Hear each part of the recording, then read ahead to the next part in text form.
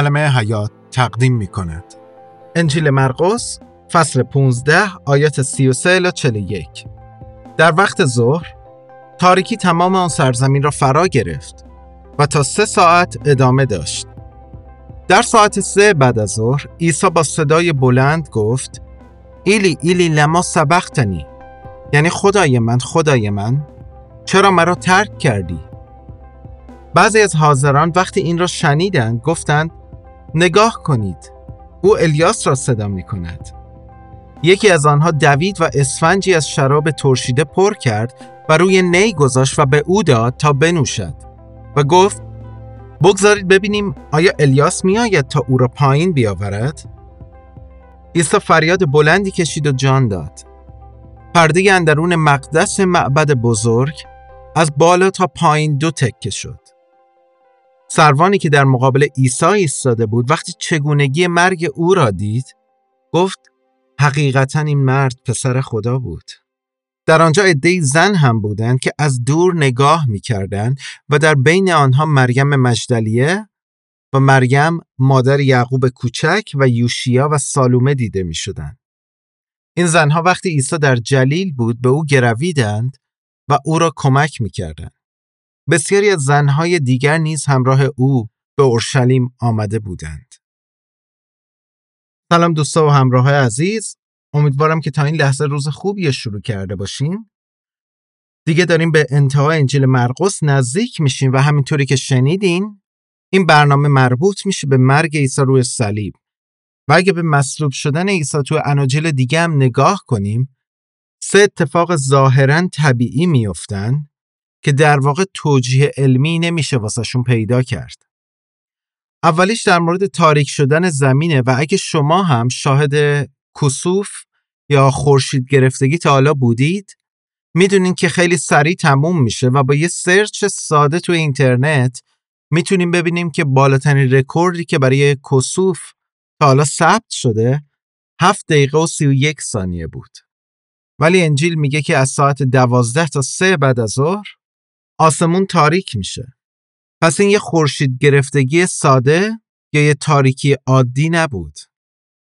همونطور خورشید گرفتگی لحاظ علمی ممکن نیستش که تو روز عید فسح یا 1-2 روز این ور اون ور بیفته. این واسه خیلی از یهودی‌ها نشونه‌ای بود چرا که تاریک شدن زمین نماد داوری خدا بوده.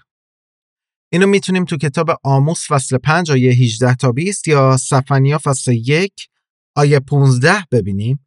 ولی مهمتر از اینا تاریکی بلای نهمی بود که مصری‌ها دچارش می‌شدن.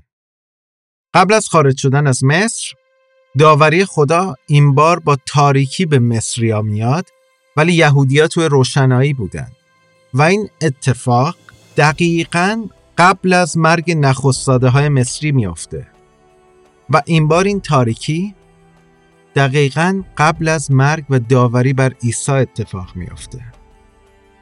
این تاریکی 3 ساعت طول کشید و نکته جالبش اینه که بجز نویسنده‌های مسیحی، نویسنده‌های غیر مسیحی هم از یک تاریکی بزرگ نوشتن که حتی توی مصر، یونان یا کشورهای دیگه هم اتفاق افتاده بود که از ظهر شروع شده بود و چند ساعت طول کشید به حدی که یکیشون میگه حتی ستاره ها رو هم میشه توی آسمون دید. دومین اتفاق که شاید تنها اتفاقی باشه که بشه طبیعی اسم گذاشتش زلزله است که با مرگ عیسی این اتفاق میفته و متی از باز شدن قبرها صحبت میکنه که تعدادی از مقدسین زنده میشن و حتی جلوتر مینویسه وقتی که داره این انجیل رو مینویسه تعدادی از افرادی که شاهد این اتفاق بودن هنوز زنده هستن. و در نهایت اتفاق سوم پاره شدن پرده هیکله.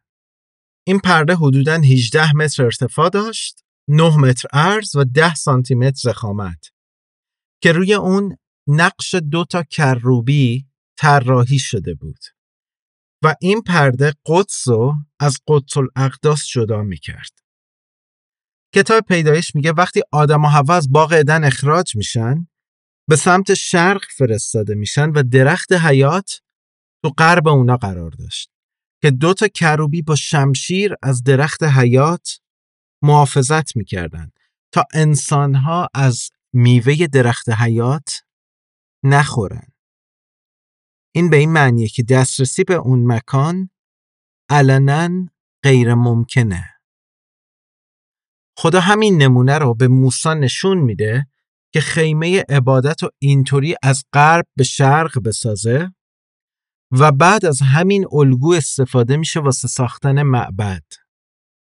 همونطوری که گفتم قدس از قدس الاقداس جدا شده بود با پرده‌ای که 2 فرشته روی اون کشیده شده بود که نشون دهنده این بود که رفتن به مکان مقدس غیر ممکنه و نزدیک شدن و رد شدن مرگ و داوری رو همراهش داره.